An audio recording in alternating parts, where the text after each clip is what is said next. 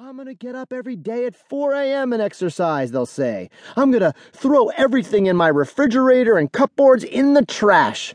And yet, these are often the same people who during casting finals order steak and fries from room service. Did they think we wouldn't find out? My point is, it's easy to talk a big game, but harder to actually do what you say you will. It may sound like I'm trying to scare you off. I'm not. I'm just all about being realistic. It's easy to get excited about the prospect of losing weight, but when it comes down to doing the actual losing, that's hard. So before you jump in, ensure that this time things really are going to be different by doing a little more introspection. Here are 5 more questions to ask yourself. Number 1.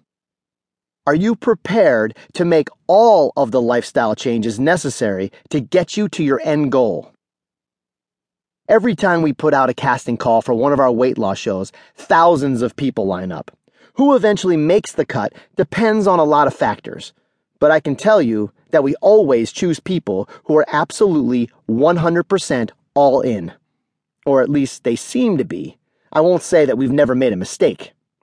These are people so determined to change their lives that they are willing to do whatever we ask of them, no matter how crazy or difficult. And we've had them do some crazy things. One year we had contestants participate in a competition that involved pulling a burro uphill for 11 miles. It's called the Western Pack Burro Association Race, and you have to love the motto: celebrating 64 years of hauling ass. That race is a fairly extreme test of physical stamina and of how well you can control a burro, which is not a piece of cake. The craziest thing we ask of contestants, though, is their participation in the one-day 7,000-calorie burn challenge, an insane undertaking that I'll tell you more about in Chapter 17. Go beyond what you think you can achieve, and the rest is easy. The lengths people will go when they're committed continually impresses me. However, the feats that impress me the most require not physical, but emotional stamina. On The Biggest Loser in Extreme Weight Loss, the cast begins their year with an intensive boot camp that requires them to leave behind their families and friends, not to mention their jobs, for 3 months. And believe me, these boot camps are no spa. It's really, really hard work. And part of that work is coping with the emotional fallout from being away from their regular lives and thrust into a situation where they must confront their demons. You don't have to pull a donkey up a hill to lose weight, or go to any other extremes. But your chances of succeeding are exponentially higher if you have the same whatever-it-takes attitude that drives people to work out enough to burn 7,000 calories in one day.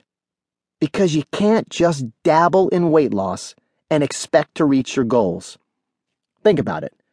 Have you ever done anything halfway and had it go well? Doubtful. It's just as bad as going for the quick fix.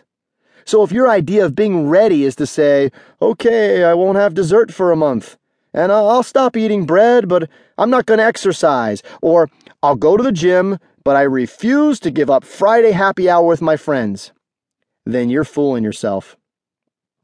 I am sure that you can do an internet search on how to lose weight without working out, or find a study on the reasons why you shouldn't restrict your calories. Whoever tells you that you don't need to do both is full of crap. You can always find some research or make up your own excuse to confirm whatever it is you want to do in life. But what if for once you took a different approach? Look for what scares you. Instead of looking for things you can use to talk yourself out of what you know you need to do, look inside and start being honest with how unhappy you are. Then you'll know, that you have to be all in to get results. And when I say all in, I mean all in. It's not even okay to say, I'll follow a diet and exercise plan to the letter, but I'm not going to deal with the secret I've been holding on to for 20 years. Whether you know it or not, it's the secret that's making you eat. What you perceive as hunger pain is really emotional pain. Most times, cherry picking